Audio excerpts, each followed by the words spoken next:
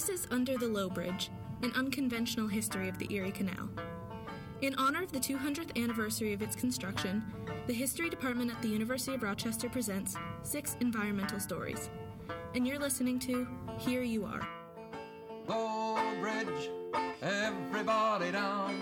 Low bridge, for we come and do it down. Welcome to Part 7, Invasion of the Sea Lamprey. I'm Saida Lujan. And I'm Ruth Dan. Ruth, can I share with you the creepiest description of a sea monster I've ever read? Go for it. Here it goes.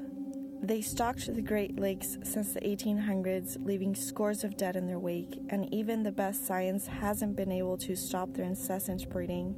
Scientists have mapped their genome, are experimenting with cutting-edge pheromone research and sterilization techniques, and have pulsed the waters with electricity and fed the creatures chemicals in the hopes of stopping their scourge.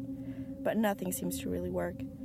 I found this description in a 2007 article in the Halifax Daily News describing sea lampreys, and it reads like a horror story.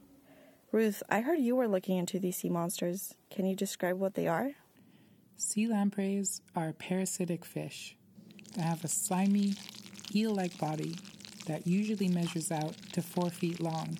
Although the description from the article is dramatic, it's true that lampreys attach themselves to large fish like tuna and feed on their bodily fluids.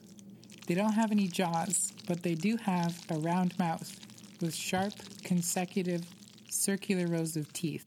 A fish is seldom able to free itself from a mouth like this. Sea lampreys are native to the Atlantic coast and are part of a healthy marine ecosystem there.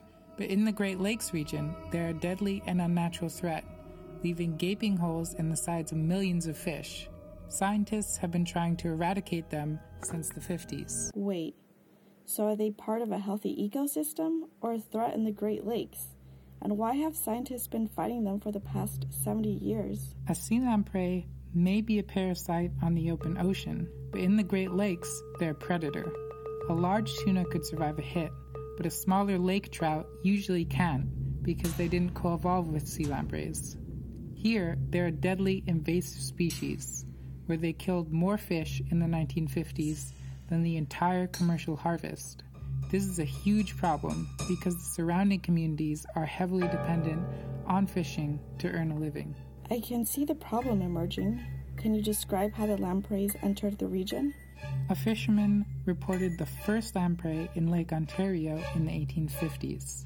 There are suspicions that they entered through the Erie Canal. Okay, so what changed? As trade demand increased throughout the New York State region in the 1850s, canals were extended and widened to accommodate bigger ships. The Welland Canal connected Lake Erie and Lake Ontario, bypassing the Niagara Falls in the early 1820s. But in 1913, the canal was widened, increasing the water flow between Erie and Ontario. When this happened, the lampreys were able to get past the falls and enter the upper Great Lakes, causing trouble for the local fishermen. This really is a textbook example of an invasive species. But I think that's not quite right. What do you mean? The lampreys are organisms that were brought into a new area by humans. They disturb the environment and kill native species in the process. Isn't that the definition of an invasive species? I think instead the questions we should be asking is, 1, what defines an invasive species, and 2, why do we want to eradicate them so much? The National Invasive Species Council defines invasive species as alien species whose introduction does or is likely to cause economic or environmental harm or harm to human health. What this definition reveals is that there are always economic and political factors that come into play when determining when a species is considered invasive or not. Invasive species seems to carry the implicit notion that they are harmful in all environments, but this is not true. In some cases, they can actually help restore balance to an unbalanced ecosystem. Plus, when you were talking about the timeline earlier, I noticed a discrepancy. And what's that? You cited the 1950s as a time that the sea lampreys were effectively destroying the ecosystem. Well, I was just reading Nancy Langston's book, Sustaining Lake Superior, and apparently around this time the Great Lakes were heavily polluted. A scientist named Charles H. Stoddard showed that mining and industrial waste had a big impact on the Great Lakes ecosystem.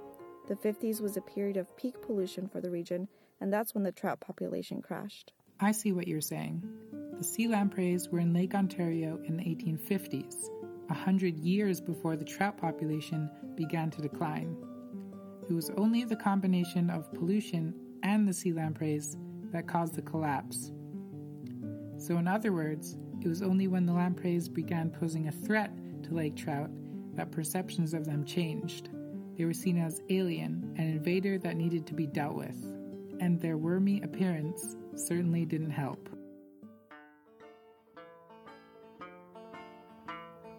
This episode was made possible by the generous support of several departments at the University of Rochester.